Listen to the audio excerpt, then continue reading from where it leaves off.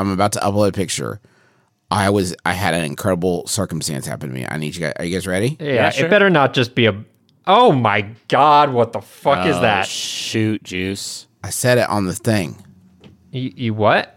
I said it in the Slack. Look, Oh my God! Okay, so it. when it opened for me, it like, because it was such a big image, it filled the entire screen. So I didn't see the description, and all it looks like is, and I'm not even joking, it looks like a vampire bite on your arm. Of blood. Guys, I was bitten by a wolf spider, and it was the wildest thing. That's the biggest and worst spider there is. Yeah. Juice. That's the life here in the hills. Russ, you've grown soft. You've forgotten life in the hills. Growing soft implies that I wasn't. You're both soft soft. before. You've forgotten life in the hills. I literally live in hill country, Texas. Happy Halloween! I got bitten by a spider. You know what's terrifying about that is that it's on that's your arm, right? Yeah. It's on your arm, which means it was like at chest height to make that angle. I was reaching in to pull some curtains closed. Oh, God. And I got owned. You got pwned, dude. Curtains in your house? No, outside curtains. No. Tree curtains. No, curtains somewhere else. Okay. I would burn whatever that place was down to the ground. Yeah. It was Embassy Suites in Charleston. That seems risky. Okay. You might get in some trouble there. Fingers crossed that place doesn't get randomly burned down in the next couple of days. That'd be bad. Yeah. But I got bitten by a wolf spider, and things are really different for me now. Sydney says it's, according to the, the head shrinkers, it's non-venomous, but you can look at the bite and see that it is pretty serious. Did you see the spider after it bit you? No, I identified the bite by Googling for wolf spider bites, and it looks 100% exactly like that. And I just feel like if you've been bitten by a wolf spider and you haven't gotten the support that you needed from your wife, who's a physician, reach out. Like we got to be there for each other. This is a very serious thing that happened to us. Why would you know to Google wolf spider bite? Well, I went through a lot of other more serious spider bites and then eventually got onto that one. Now, can you be absolutely certain that Dracula hadn't gotten to the wolf spider first and then passed his terrible curse by proxy of the spider? Vampire spider. I can't be sure, but we've gone long enough. Okay. Hey, don't die from it.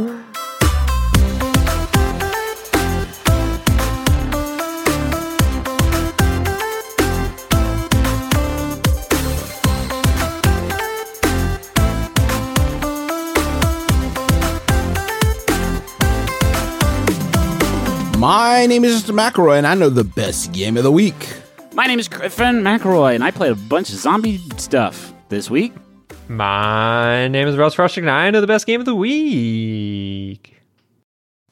Welcome to the Besties. It's a video game club where we talk about the latest in home interactive entertainment. It's a club, yes, but not an exclusionary one. In fact, if you wish to join, there's no membership dues. You just go ahead and hop on board. Come on. Wait, there's no dues? You're a member. There's no dues. That was a big mistake. Yeah, we should have actually charged for this. Yeah. For sure. We tried to do some dues for a while, and then Spotify said, no, I don't think you should charge any dues. You won't be paid any dues for your exclusive club. So this is an exciting episode because we're going to be, the scary season is upon us. Look all around. There's spiders, as we covered. There's creepy skeletons, and all kinds of different scary things are happening right now. And one of the big ones is that Left 4 Dead is back as Back 4 Blood, a different game franchise from a different team. Can I vote for the duration of this podcast? And this is not a snarky thing, but that we can refer to this game alternatively as Left 3 Dead, because it is boy, I like it. It is for sure also that, definitely 100%. Okay, I'm going to try to really quick explain what it is, and I'm probably not going to call it Left 4 Dead. Sorry. Okay. Back 4 Blood. When they do a free to play version of this, it'll be Left 4 Dead. I'm sure it's already in the works. Back 4 Blood is a zombie shooter wherein you shoot zombies. You are not a zombie, but you shoot zombies. It is developed by Turtle Rock Studios. That would be a fucking crazy. Somebody comes up at you with a crowbar, like, I'm gonna bash your zombie brains in, and you're like, are you though? I'm a gun zombie. Someday there will be gun zombies. Turtle Rock Studios made Left 4 Dead 1 and Left 4 Dead 2. published by Valve, and then they fled the coop and made a weird asymmetric monster hunting game whose name I forget at the moment. We forgot last week too. It's Evolve. I remember Evolve. Long after, thank you. Yes. And now they have made Back 4 Blood, which is, as Griffin alluded to, basically the third Left 4 Dead game in anything but name. But it's got a lot of new, cool, clever stuff and some changes from the original sort of format, while I think preserving a lot of what made those games great. So we're going to talk about that in just a second. This episode of The Besties is sponsored by Aura Frames. All right, so there are a number of people in your life that are not necessarily the most technologically savvy. I'm sure immediately names jump to your mind. Those are the sorts of people that you would say, oh, maybe they would want a digital picture room in their house, but they wouldn't necessarily be able to set it up and get it working and add new pictures and stuff like that. That is where Aura Frames comes in.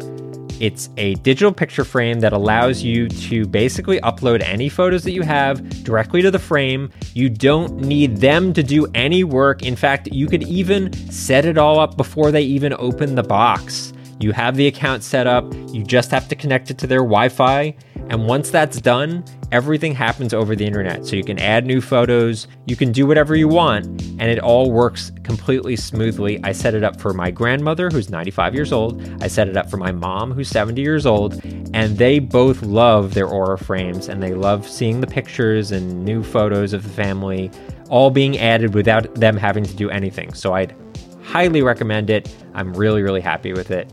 And right now, you can save on the perfect gift that keeps on giving by visiting auraframes.com. For a limited time, listeners can get $20 off their best-selling frame with code BESTIES. That's AURA frames.com, promo code BESTIES. Terms and conditions apply. So, this franchise, how long has this been dormant? When was the last? Because I sometimes I forget we're talking to at this point multi-generational gamers on this show. I want to say okay. So Left 4 Dead 2 came out in 2009. Incredibly, I thought it was far more recent than that. That is horrifying. So that is 12 years. 2009, a year after Left 4 Dead 1, which was very much similar to this. Is a 4-person, it's sort of like zombie movie made into a game. I do want to call attention to the fact that 2 Valve published games came out within a year of each other, and they were used sequels. to do that shit. They used to do that. They used to make games. It is unlike a lot of games like this, the impetus usually is not on eradication or racking up sick kills. It's much more about getting from A to B and staying alive. There have been other games that I think are in this sort of subgenre. What's the GTFO was one, right? That's similar to this. I still don't know what that stands for, but yeah. Okay. Evolve. Get the fudge, Oscar. Fudge, Oscar. We got to feed it to zombies. Now, Evolve is one. Evolve wasn't really you weren't fighting hordes in Evolve, though, right? No, what I'm saying is this sort of idea, right? Yeah, this squad-based survival. Co-op centric rather than PvP. And now this game, Back 4 Blood, is, as close to being the sequel to Left 4 Dead 2 as it. It couldn't be more obvious about it. Yeah, it's 4 survivors. There are actually, I think, 8 in total. But when you're playing, it's 4 survivors. Everyone's a unique character. They all have cute little backstories and very identifiable characteristics. You are again fighting zombies in chapter segmented levels that kind of culminate in these big act breaks where you're holding down the fort in a bar or something like that. There are, the core of it is almost exactly the same. Two sort of big features, I think, of Left 4 Dead that I always think of is the AI director. The idea for which was so novel when Left 4 Dead first came out in, I guess, 2008, where every run, you're playing through the same set of levels. They added more through DLC eventually, but you're playing through the same levels over and over again. But the AI director is a sort of I mean, just what it says on the tin, right? It's directing the movie of your run through. And that means that, it drops zombies on you at different points. It changes the number of special zombies that have these like horrible, annoying powers.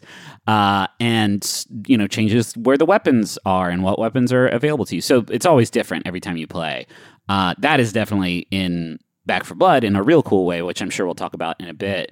But also, like Justin said, Left 4 Dead 1 and 2 had these buck wild set pieces. Like, you have to defend a stage at a festival rock concert, or refuel an airplane on this wrecked tarmac and, protect the plane from a horde of zombies, which is also back in Back 4 Blood. Yeah. I would say, maybe that's the one thing that I think it doesn't necessarily do quite as well as the original Left 4 Dead games. I feel like they had a lot more fun, particularly Left 4 Dead 2, with, like, really, really... That rock concert level, I still remember to this day as being one of the dumbest things I've ever played, where you can like launch fireworks out of these, flaming lips air cannons from the stage to distract zombies and stuff like that. There's definitely some of that DNA in Back 4 Blood, but I don't know. I don't think they had quite as much fun with the level design stuff. The ways in which this is like, I think, sort of updated to match with modern mechanics, such as it is. One of the big ones is the introduction of like a currency that you can get for, one, just sort of like lying around the level a lot of times. Sometimes currency is awarded for special conditions, being special conditions in a given run of a level, like getting everybody to the end alive or not sending off alarms or something like that. And then you can use that currency that you get to upgrade your weapons, buy new weapons, buy traps, buy healing items, buy just like health, buy ammo, whatever, which is sort of feels like you would see in like a MOBA or what have you. That sort of idea. You mentioned the weapon thing, and that was, I think, another pretty significant change is that weapons now have like a rarity system to them. So as before, if you found a shot like a pump action shotgun in Left 4 Dead, every pump action shotgun effectively was the same. Here, you might find the exact same gun, but it'll do more damage or have better accuracy or maybe has attachments on it. So they added some depth to encourage people to like switch up their guns in ways that they really didn't have a reason to do that before. It's a weird system. It's like it hit a little weird for me, mainly because they want because of the nature of these. And it's a 4-person game, so everybody's playing together. They do not want you to get bogged down in like fiddling with your equipment too much, right? They want you to keep moving quickly, but or both in between areas where you can buy stuff, but also like during the levels. But that makes it kind of annoying because like you'll be using a shotgun that has several good attachments on it, and then you'll find a better shotgun, but you don't have the ability to like take your attachments off and put them on the new gun. So it's just like you're kind of, it feels bad. Like it doesn't feel like fun and satisfying. It feels like, I have all these, I've been collecting all these great attachments, but I can't use them on this new gun. I have to go through that whole rigmarole again, which feels like I understand why they do it because they want to keep the pace frenetic, but like at the same time, it feels not particularly well thought through. I am begging, this is an open letter to developers of literally every type of video game. If you're not making like a perpetual online, like big grindy game, like a Diablo or a Destiny or an MMO or something along those lines, please stop doing that. Please stop saying, "Oh, it looks like you found the same exact pistol, but it's green, so this one's better, baby." It's so overdone, I feel like, and it drives me absolutely wild. I mean, I get it from like a design they want people to not hold the same gun the whole time, so I get the logic. But it is the same gun, right? Like you're talking they just about changed the numbers. Color and they changed the numbers. It's I don't love that because in the original Left 4 Dead, like if you found the kind of gun that you like, and it wasn't always a guarantee, like say you really liked the assault rifle or the pump shotgun, if you found it and that's the weapon that you like and you feel like you're good with, you're like, okay, so I don't I don't have to sweat that anymore. Like I got the thing that I want because these runs are not the longest thing in the world, and so you don't necessarily get that satisfaction of like, ooh, I found a blue gun. That's a sick find. Like I would say like doing a full act is probably 2 to 3 hours, so it'll last a while. I know what you mean. I think part of it is like a HUD thing where it just like isn't conveying properly how much more powerful a thing is beyond like a random number that means nothing. I think the big change here, and I talked about it a little bit with the gun rarity, but the biggest change is that they just add a lot of depth to the systems at large. We haven't even talked about the whole cards. We got to talk about the cards because I love that system because it is persistent. I didn't really like click with it, so you can explain it to me like a child. Right. So you get, I forget what they're called, like supply points or something like that for finishing levels and finishing acts, and it scales depending on like the difficulty and how many of the like sub missions like on each level that you get, like don't alert any hordes or make it to the end in 6 minutes or something like that. And then there is a camp that is like the connective tissue for all of the game. When you finish an act or like you're between acts, you go to this camp, and the camp has like a firing range and a boxing ring, which is pretty fun when you're in there like with a bunch of buddies. But then you can also sort of spend these supply points to unlock cards. You can also find cards in the level, but they are, in my experience, pretty rare. I think maybe if you're playing on a high difficulty, they drop a little bit more commonly. But usually you have to spend this like persistent currency on it that is different from the gold that you spend on weapons in each act. You unlock those cards with the currency by buying them in different like tracks. It's very weird. It's pretty weird. That doesn't. I feel like there's a better way of distributing the cards than that, because like this is the track for fast builds where you just want extra speed and extra endurance, and maybe you're running right up on zombies and bashing them with melee stuff, so it has a couple of melee perks. This is one about ammo conservation, and so every card in this track, but also on the tracks, are like costume pieces and other stuff weird you stuff. Don't really want, basically. Yeah, exactly. But you have to buy them in order, right? Because usually the last card in the track is dope and like enough to define your build. The whole card system, I think, to me feels like something that will allow this game to be interesting 6 months down the road for people that continue to play it hardcore. Because eventually you get to this point, and Griffin, you had this when we were playing together, where you have this great synergy of like a bunch of melee cards in a row. So you find an axe that's great, and suddenly every time you get a melee kill, you're regenning health, or moving slightly faster, or getting damage reduction, and like they all stack on top of each other. If you're new, you basically got this very basic set of cards that don't really synergize, but are just like easy to understand. Well, let me just, as a counter to that, I played the game for a couple hours before I unlocked that card. So it's not like they hold that stuff off from you for a super long time. I would make a counter argument to that, though, as somebody who is, I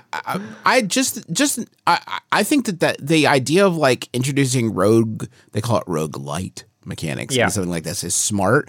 I feel like the runs go on too long to make that impactful, right? Like, because the run can take, like, your first time you play it, like if you're playing on the regular difficulty or whatever, you're going to make it through the first act or so before it gets like kind of overwhelming, or at least that was my experience.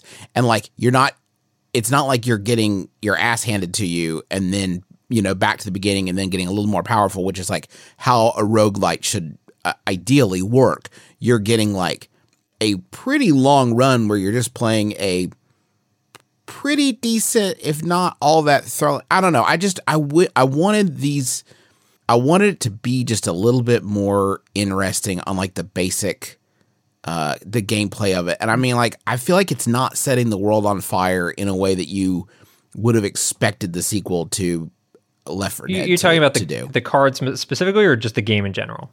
I feel like the cards would be more effective if they were introducing them like, when I finished our first run, I was like, I am done playing this game for now. Like, I wasn't like itching to get back in for another run. Sure. And I feel like for a good rogue pacing, the runs can't be so long that you're like, fuck that, I'm never doing that again. Like we did wipe out itching to on the to last. We wiped out on the last scene of the final act, and it we had one continue, and we beefed it on that one too, because I think we were still figuring out what we were doing, and then we couldn't play.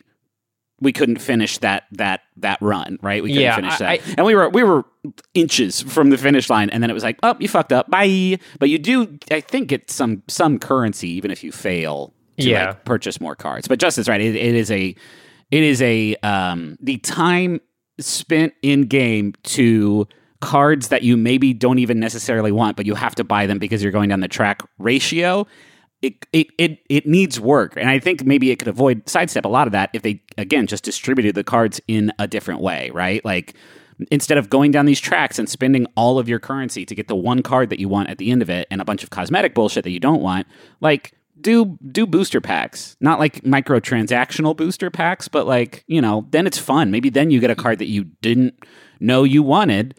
That like introduces you to a new play style that you're like, oh shit, I actually really like playing Melee. That play style thing is the other thing that I feel like the runs being too long interferes with. Like you don't necessarily want, like when I found, if you find a new weapon, the run has been going on for so long, it does not encourage you to just be like, I don't know, try something new. Like try it, you know, because you don't want to mess it up because it has been such a long run. And I feel like that's sort of like getting in the way of the way they want you to be playing it. Yeah. I think the core gameplay is good. I feel like, again, this is the sort of thing that if someone were to get like really, really hardcore into it, building a deck would be extremely satisfying. I agree with everyone that I think it takes too long to get there.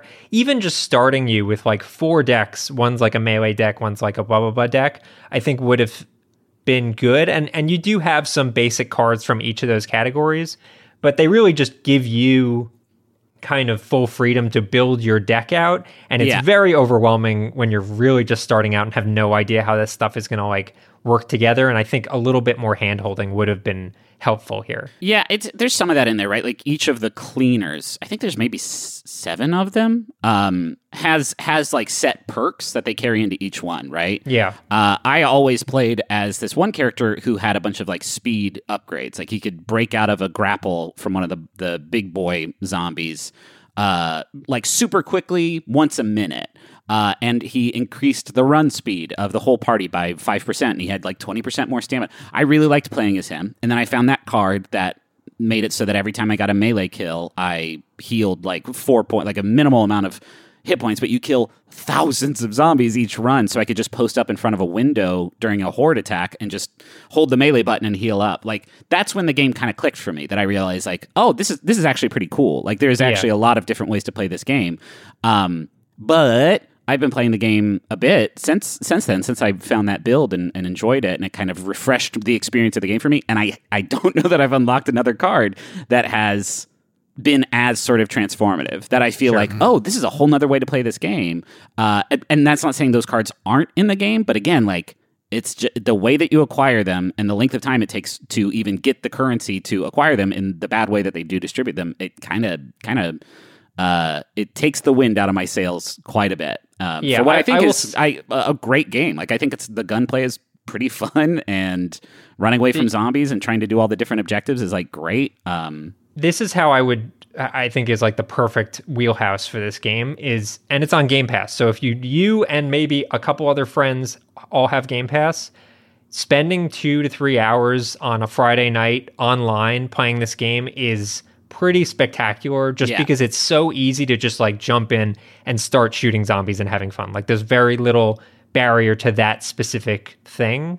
And I think that's like a rarity, but I would also call out the fact that this game supports full cross-platform play, and that is like one of the smoothest cross-platform experiences I've had in a very long time. Definitely. Where I was playing on Xbox, these guys were playing on PC, and we were able to get in the same lobby with like no delay whatsoever. So like that's great. Like I really desperately we've seen it in a few games, just want to keep seeing that level of accessibility in terms of like platform stuff. It's great.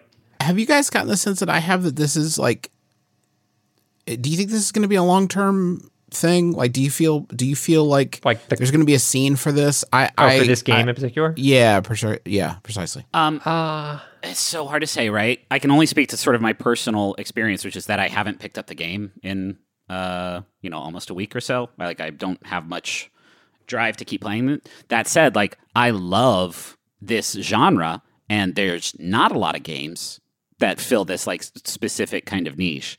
But it honestly, my life in 2008 and 2009 is drastically different from my life in 2021. And so like, I don't necessarily have the kind of schedule where I can, it's tough to get all of us together at the same time to record a podcast. And so the idea of all of us sort of taking time off from, baby stuff or whatever. Really fun playing together, though. It was really fun. That. But that's so hard, though, because like almost anything would be fun if I was playing. Yeah, but I think this game in particular is much more friendly for like, oh, we haven't played this at all, and we can jump into a game. Whereas like we couldn't play Destiny together. Like, yeah, because we're all different. Yeah, shits. Not only that, like just the prep of like getting into the lobby and what mission are we going to do and blah blah blah. Like, whereas this, you can be up and running in 5 minutes. To back up Russ's point, it's fucking incredible. Like how easy it is to just you all pop into the same camp and manage your shit and go into the mission. I don't know that it's fair to say that like any game multiplayer would be fun because again, there aren't a ton of games like this co-op run based like zombie shooter that exist. And this feels like you're having people over to your house to play like same it doesn't support split screen, but like that's the vibe that it gives off, and there just aren't that many 4-player co-op centric games like that. There's also PvP stuff which I wasn't able to test out, so like there's also that, but it's not great. Also in the old games there was a zombie type called the Witch that if you got too close to her or shot her or something, she would scream and alert the biggest, gnarliest horde. And in this game, there's flocks of birds. And just trolling your teammates by just running through the flock of birds like a delighted toddler is still really fun. It's still pretty funny to say, clean up my fucking mess, boys. It is funny that they downgraded from witch to flock of birds. Some birds, yeah. I kind of want to play with you guys after we're done recording. Yeah, let's do it. Now. It's like we itch about for it. So anyway, that's Back for Blood. We were pretty critical of it. I feel like in that talk, which I don't know necessarily. I think it's a good game. And I think if you enjoyed the old games, you will love this one. But this is what's frustrating with games like this is that I loved the old games. I love this genre, and this one just makes a couple choices that I feel like if they were different, it would cement it as like a game I would keep returning to. Yeah, I think a more pared down version of this game would be even better, even though this game is super good. Yeah. I feel like also if you've got a regular crew of people that you're playing with, like it probably changes the math. Definitely. It's sort of like what Steven was talking about last week with Far Cry 6. Like if you've got a regular gaming night with people, like I feel like this is a very good way of spending it. Yeah. We are going to come right back and talk about other games that are really going to scare you. Just the scariest stuff, and you're gonna wet your pants. Yeah. So go get some new pants, and we'll be back after this. I mean, you should bring the podcast with you because we are going to do a very important advertisement. But get new pants while you get it. You go get a phone. You just want a phone. Talk to your friends and family. You're not asking so much. Then you get these contracts, and you get ripped off because they've got all this fine print, little details, and all of a sudden they're sucking money out of your pocket like some sort of digital leech. The contract may sound good up front, but there's always some sort of catch. You know who's not going to do that to you? Not going to pull that nonsense? Mint Mobile. Their wireless plans, there is no catch. $15 a month when you purchase a 3-month plan. Mint Mobile's secret sauce is that they cut out the cost of retail stores and pass those savings directly on to you. You want to pay hundreds of dollars for, like literal hundreds of dollars for your wireless plan? Or do you want to have a nice, easy solution, put the bucks back in your pocket, pay $15 a month? Say bye to your overpriced wireless plan's jaw-dropping monthly bills, the unexpected overages. Sound familiar? To get this new customer offer and get your new 3-month unlimited wireless plan for just $15 a month, go to mintmobile.com/besties. That's mintmobile.com/besties. Cut your wireless bill to $15 a month at mintmobile.com/besties. Additional taxes, fees, and restrictions apply. See Mint Mobile for details. Y'all, you already know how much I love our sponsor of the week, Rocket Money. They make it so easy to get your personal finances on track, and especially stop worrying about all these subscriptions that you have that you don't necessarily need. Keep the ones you want, get rid of the rest. Here's how it works. Rocket Money is a personal finance app that finds and cancels your unwanted subscriptions, monitors your spending, and helps lower your bills. They'll even try to get you a refund for the last couple months of wasted money and negotiate to lower your bills for you by up to 20%. All you have to do is take a picture of your bill, and Rocket Money takes care of the rest. That might sound too good to be true. I have tried it myself on multiple different monthly payments I have, and it's worked, which is incredible and so much easier than getting on the phone with all these companies and trying to wrangle this yourself. Rocket Money has over 5 million users and has helped save its members an average of $720 a year, with over $500 million in canceled subscriptions. So, cancel your unwanted subscriptions by going to rocketmoney.com/besties. That's rocketmoney.com/besties. rocketmoney.com/besties. Can I talk about another zombie game that's very near and dear to my heart and my brain? Stubbs. the Stubbs is back. Stubbs is he never left.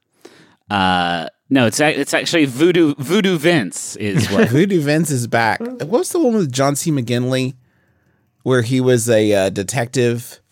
I think it was a PSP game. Whoa. That was not Stubbs is on Deadhead Fred. Deadhead Fred. Remember that, the detective who was a brain in a jar with a trench coat? Man, that was cool. Wow. That was cool. I know, right? I haven't thought about it for a little bit either. So which of those are you talking about, Griffin?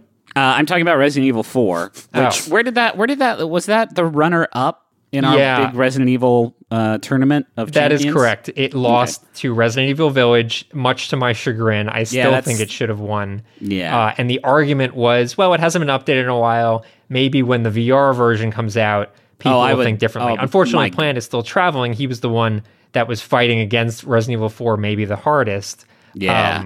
Well, here's the thing, okay? Has anybody else played Resident Evil 4 VR? I don't know who has. I do not have a Quest 2 at the moment, so no. Okay. Does it not work on a Quest 1? Quest 2. Okay. It's phenomenal.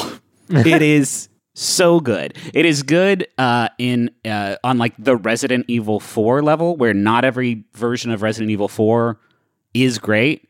Like Chris's experience, like I recently tried to play through Resident Evil 4 on the Switch, and it was a total fucking snooze fest. Really? Yeah, and I don't know that I've ever beaten Resident Evil 4 in that sort of format. The one that I loved, and I think I talked about this on that episode, was Resident Evil 4 on the Wii, right? Because you had manual aiming. You could, look around much easier. It was just much easier to fight in that game. Much easier to shoot and aim your shots. And Resident Evil 4 VR definitely falls into that latter camp. But it also, it's not just the Wii version where you're basically just using a controller that you can aim with. It is, fully immersive VR stuff. And man alive, it is a hoot. The biggest praise I can give it is that in Resident Evil 4, when you're playing it in just the normal version, whenever you walk into a big, fortress or whatever, and you look around and there's 100 zombies all over, that is not a fun thing because you're like, oh fuck, I'm gonna have to very slowly and methodically shoot each one of these guys in the head, walk up to them, kick them to the ground, and slice them with my knife to conserve ammo. That's gonna take so long, and it's so boring. In Resident Evil 4 VR, all that shit feels really good, and it's really, really fun, and that's the classic strategy in Resident Evil 4, right? Ammo's limited, so you can stun a zombie, kick it to the ground, and then cut it with your knife until it dies, and you only used one bullet. In VR, you can do that strategy, but other zombies are still going to be coming up on you. And it's kind of harder to just have them in your periphery. So I would be like a serial killer, just slashing a zombie on the ground that I just stunned while looking over my shoulders in both directions, not even looking at the zombie I'm dispatching, so I can keep an eye on my, on my sidelines to make sure nobody's creeping up.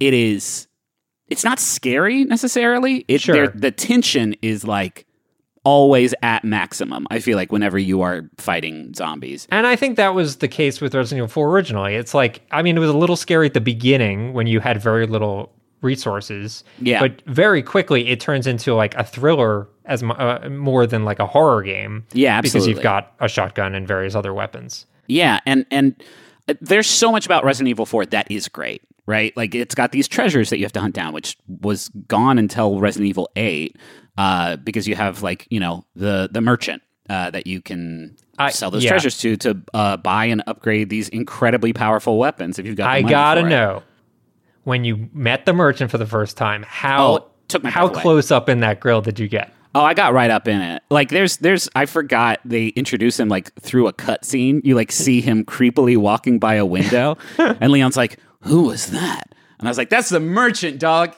He's got a lot of great things for sale, stranger." Yeah, that part is great, and it's also just like it is a buck wild game, like plot and tone wise. And just they did make some changes to the dialogue, I know, from this was gross standpoint, so that's great. Yeah, you're not necessarily being completely lecherous about the president's daughter that you're supposed to be rescuing every other scene. It's just a trip. I can't remember the last time that a VR game came out. I think it was probably that Lone Echo game that was so great, where you're like a robot pushing yourself around a space station. I remember I played that over the course of like a couple nights, and it gave me the worst headache. And I'm hitting that point again with Resident Evil 4 because like I have a lot of games that I could be playing right now, but I can't. Like, if I'm in my office and I have some time to kill, I will throw the Quest on and play Resident Evil 4 because it's so much fun. It's so much fun. The last significant VR game that we played on the podcast, if I recall, was Half-Life Alyx, which was a game that you really did not like. No. I absolutely loved Half-Life Alyx, although I do agree that it took a little while to like get to that point. Yeah. Where do you see is like the significant difference between these two experiences where Resident Evil like clicks for you and that didn't? It's funny, right? Because Half-Life Alyx is a much more modern game than Resident Evil 4 by the span of like, I don't know, 15 years. I don't know when Resident Evil 4 came out. But I never felt like I was having much fun in Half-Life Alyx. Mm-hmm. And part of that was just sort of, you know, how the combat worked and felt and level design stuff. I think that this is so counterintuitive, right? Half-Life Alyx has so much stuff that was integral to its design that it was in virtual reality. A lot of like, pick up this key and, you know, throw this thing and look at all these physical interactions. And that stuff is definitely novel, and it's certainly the only kind of stuff that you can do in virtual reality. But I didn't think it was that fun. Resident Evil 4 doesn't have a lot of that stuff. Like, your inventory management's kind of cool because like you have your holster at your hip that has your one-handed weapon in it. You have a holster over your shoulder for like the shotgun or the rifle to go into. You have a grenade on the right side of your chest. You have your knife on the left side of your chest. Your left shoulder has whatever healing item you have equipped in there. So like all of that is pretty cool. Also, whenever you take phone calls from your handler, Hunnigan, I think is her name, you have to like actually pull out your phone and tap on the screen to like move through the dialogue. So, but all that stuff is, you know, appended to the game that was already there. Yeah, you can't like go into the pig pen and pick up pig shit and throw it at a zombie. Right, exactly. Which would be like an Alyx thing. It would be an Alyx thing, right? Those physical VR interactions. But Resident Evil 4 already was a great game that felt really, you know, in certain versions, like fun to play, like wild design, a compelling sort of like progression thing. And it was just a lot of fun, right? And so the VR stuff on top of that is, I see the necessary changes you made to this to make it sort of, you know, not just be a regular video game that you looked at in first person in VR. Like there's some cool additions here, but those cool additions are on top of a great game. And I don't know that was true of Alyx, where they weren't appended on. They were like, that they were the core of the game. And it felt sort of I still empty think to me. Alyx is worth going back to, Griffin. I know how you felt early on, but I do earnestly think it is pretty spectacular. It just might take a little bit to get there. I do want to ask about Resident Evil. Is the briefcase still in it? Yeah. Yeah, the briefcase is still in it. Okay, you manage that stuff in. There's no sort button. There's certain things that like I feel like when you remake a game, if you change anything, there will always be people who get pissed off. Even if that thing is like, hey, we took out the part where you look up the president's daughter's skirt or whatever. People are like, no, No, I love that. integrity. That's how I met my wife. Wait, what? Excuse me? But damn, a sort button would be so choice in that briefcase. Are you like physically picking up an egg and putting it in the briefcase? You are. One cool thing, I don't remember if this was in the original version or not, is like, guns are different sizes. They take up certain, this is a 2x4 shape that you have to plop into this grid. You pick up the gun, you can actually rotate it, so you can have it be vertical or horizontal, however you need it, which does make inventory management I think that was in the original. Was it? Okay. I didn't know that was a thing in this VR version until I like picked up a gun and sort of idly laid it down by my side, and I was like, "Oh shit, I want to play a whole game that's just that. That sounds fucking incredible." What? Yeah, rifle sorting Tetris? luggage. Yeah, that I cannot vouch for it enough. I am. It's a weird kind of game. I feel like to think of as a GOTY contender, or at least like a top fiver. But I can't remember the last time a game has grabbed me this much VR or not, like especially this year. Given that it's fantastic.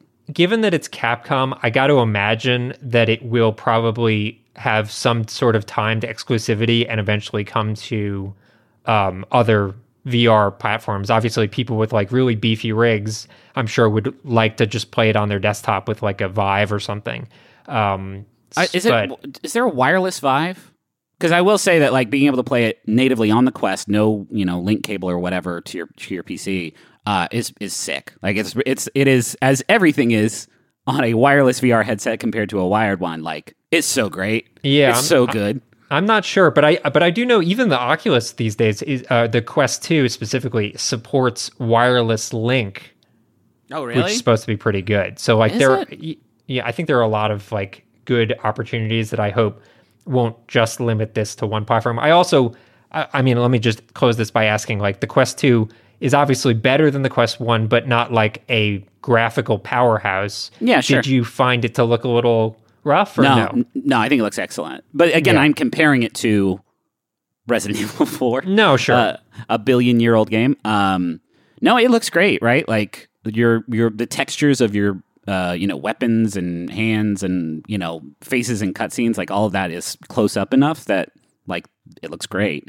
It is still, you look out at the billboarded like 500 pixel trees in the background. It's like, well, that's not good. That's not great. But I think the stuff that needs to look good looks pretty good. Anything else? What else have you guys been playing? I've been playing a bunch of stuff I got the OLED Switch, and I'm like, I really like it. By the way, I don't regret that purchasing decision. And it's kind of like reinvigorated me to go back and play. It's really big stuff. That screen is nice and big. I like that. Well, the whole thing it's really big. I'm coming from a light. Well, yeah, if you're coming from a light, it's very big. I'll say. Do you not like that? Is the bigness throwing it off for you? I really, it's so weird. Like I mean, the screen looks better. I thought I had preferred the form factor of the light and the weight of the light was much easier on my carpal tunnel syndrome. Right. But I will say the gripping it, the holding it, especially with those, what did you call it, Russ, that you recommended us? The split grip? Hori Split Pad Pro. Yeah, using that, like, it really has made it more comfortable for long-term use. Yeah. So they just actually ported Dying Light to the Switch, which is a game I never played. Another zombie game. Another zombie game, yeah. And weirdly, it's a game that has, like, still to this day, a die-hard fan base around it, which I didn't really understand because it just kind of seemed like a mindless, like zombie killing open world game, and it is. There's fun parkour stuff and other great stuff to do in the game, but it is kind of that. But this Switch port is great. It's really great, and it's really cool to see a developer bring a game over to Switch with the kind of like attention that Techland did, and not make it I feel like the go-to port now for the Switch is a cloud-based solution for larger games. And they're doing that for the sequel.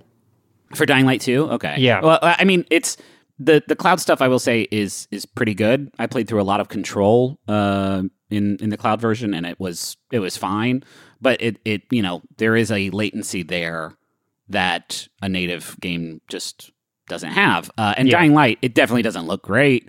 And it runs at, I think, at a variable like 30 to like 40 frames per second. Yeah, it's not bad. It's not bad, right? It could be much, much worse. But I'm actually enjoying it. I'm having a lot of fun, exploring the city and finding all these safe houses. And it's very tense at night when like the big bad zombies come out and chase you and kill you over and over and over again. Another one that I've been playing on Switch on the OLED is Final Fantasy X, which is, I think, the only mainline Final Fantasy game I have not finished. I've actually this year sort of been going through a couple of Final Fantasy games that I had never really... Some of them I've never even played before, like Final Fantasy II. And 10, I think, is the last one. And I don't love it still, but there's a sort of stubbornness, I feel like, where I have to catch them all, so to speak. Yeah. But it looks good on this big screen. So hey Griffin, guess what? What? You don't have to catch them all. You don't. I pardon you. But the problem is I'm already like 8 hours in, and that's like just enough time where I feel like if I walk away from it now, I'm it's probably going to be over in like 2 hours, right? Something like that. I want to talk about a game called Elechead. That's spelled L-E-L-E-C head. It is a puzzle platformer. You are a robot, and the whole game centers around the fact that you are filled with electricity. So every platform that you stand on will basically get filled with electricity. That doesn't hurt you, but it does cause things to happen in the world. So, if you're standing on a platform and it's connected to a moving platform, for example, having it electrified will cause the moving platform to move. It is extremely simple at its core. Even the graphics are like very simple 2D pixel graphics. But the design at work for how these puzzles sort of operate is like super clever and fantastic. I'm going to really struggle like selling this game. It reminds me of the person who made it regardless, but Braid, when it came out, obviously was like a very interesting puzzle platformer in the way that it like caused you to solve puzzles. It feels like that in the way that you don't have a lot of tools at your disposal, but you have to use them in a very clever way. And I've just been like totally smitten by it. It's on Steam. It's probably on itch.io for $10. It's like a very relatively short, a couple hour long puzzle platforming game, but I've just been totally taken by it. The like minimalism is really cool. Even on the Steam page, I just noticed this. The Steam description for Elechead is a lightning emoji plus a robot emoji plus a puzzle piece emoji, and that's it. There's no other description Fantastic. on the page. It's just a really, really well-made, dope game. I've been hearing about it on Twitter for a few days. I think I initially heard about it from Patrick Klepek on Twitter. And so I tried it out, and I was just like totally taken by it. It's by the developer's name is Nama Takahashi, and wow, it is just like super, super good. That sounds very fun. Yeah, it's awesome. Juice? I have been playing. It's Inscription. Yes, it was mentioned last week. Yes, and it's by Steven, and I picked it up as a result of his recommendation, and I'm going to bully you all into playing That's it. already started, by the way. Don't make it sound like you haven't already been bullying us. Yeah, I'm going to continue the bullying campaign to get you to play it because I just want to tell you, if you're listening, we're going to be talking about it next week, so go play it. If you like deck building games or escape rooms or just dark gothic stuff or mystery or good stuff, play sure. it. Inscription with a Y. INSCRYPTION. Just trust me on this one. We'll talk about it more next week, but like, please check. It's from the creator of Pony Island. If you ever played that one. Anyway, but please, I insist. And I just also real quick wanted to say that I finished Metroid Dread. Yay. And it whips ass. Yes. Like, that game rules. Like, it's fun the whole way. Like, even the last boss battle with all my rockets and all my fucking life bars and all the collectibles I gotten was still balanced in such a way that it took me several tries to finish it out. It was just like so thrilling, and I loved it, and it was so cool, and it doesn't overstay its welcome, and it's just like really, really good. And playing it on the OLED Switch is like night and day. It's really, I mean, it's a massive, massive difference. Yeah, because you played it on an LCD first, right? Yeah, I played it on the light. Yeah, I was never able to compare the two directly like that, and but yeah, I'm sure it is pretty dramatic. Yeah. And yeah, I was able to dock it towards the end to play with like the Pro controller. Just to I haven't docked my light basically ever. Yeah. Well, you can't. Obviously. But this is what I'm saying. I haven't done that. So I meant like I've been playing with the light for so long that I haven't been able to dock it. And I forgot, like, man, it was pretty good. It doesn't look bad. Yeah, it looks better on the OLED though. Yeah, for sure. But those are both very good games. Cool. I Plant? wanted to... Plant? What about you, bud? Oh. Plant? I recommend the Criterion Collection. Which movie exactly? All of them. Okay, well, you heard it here first. Very good, all of them. I wanted to thank the following people for writing reviews for the Besties on Apple Podcast. Thanks to Izzy SLP, Dub Lemons, Shaku, A Foreign Flower, and New York Giraffe fan. I'll let him know. Nice. Did you make that one, Russ? So a sad, No, I didn't. Sad, sick person. Living a very sad One of these life, days, I and feel like I'm wish- going to get goofed into saying a name that's like Scratch My Butt or something like that. Yeah, sure. So games that we talked about this week include Left 4 Dead, Left 4 Dead 2, Back 4 Blood, Resident Evil 4 VR, Electhead, that was the puzzle platformer deal, Metroid Dread, a gothic card horror game called Inscription, Dying Light on the Switch, and Final Fantasy X on the Switch. If you want to play any of those, go for it. Next week, we're going to be talking about Guardians of the Galaxy and Inscription and maybe Riders Republic. And so, check those out. Guardians of the Galaxy will surprise you, my friends. I don't know. I don't know about you guys, but my expectations could not have been lower for Guardians of the Galaxy. Every single signal it was sending out was like visible snake lines. And I don't know why they were so embarrassed of it. It's pretty good. But we'll talk about that next week. Cool. You got to end it. I got to end it too. Huh. God, it's exhausting being me to do all those things together. Hey, thanks so much for listening. We'll be back with you again next week for the Besties. Until then, be sure to join us again next week, because shouldn't the world's best friend pick the world's best games?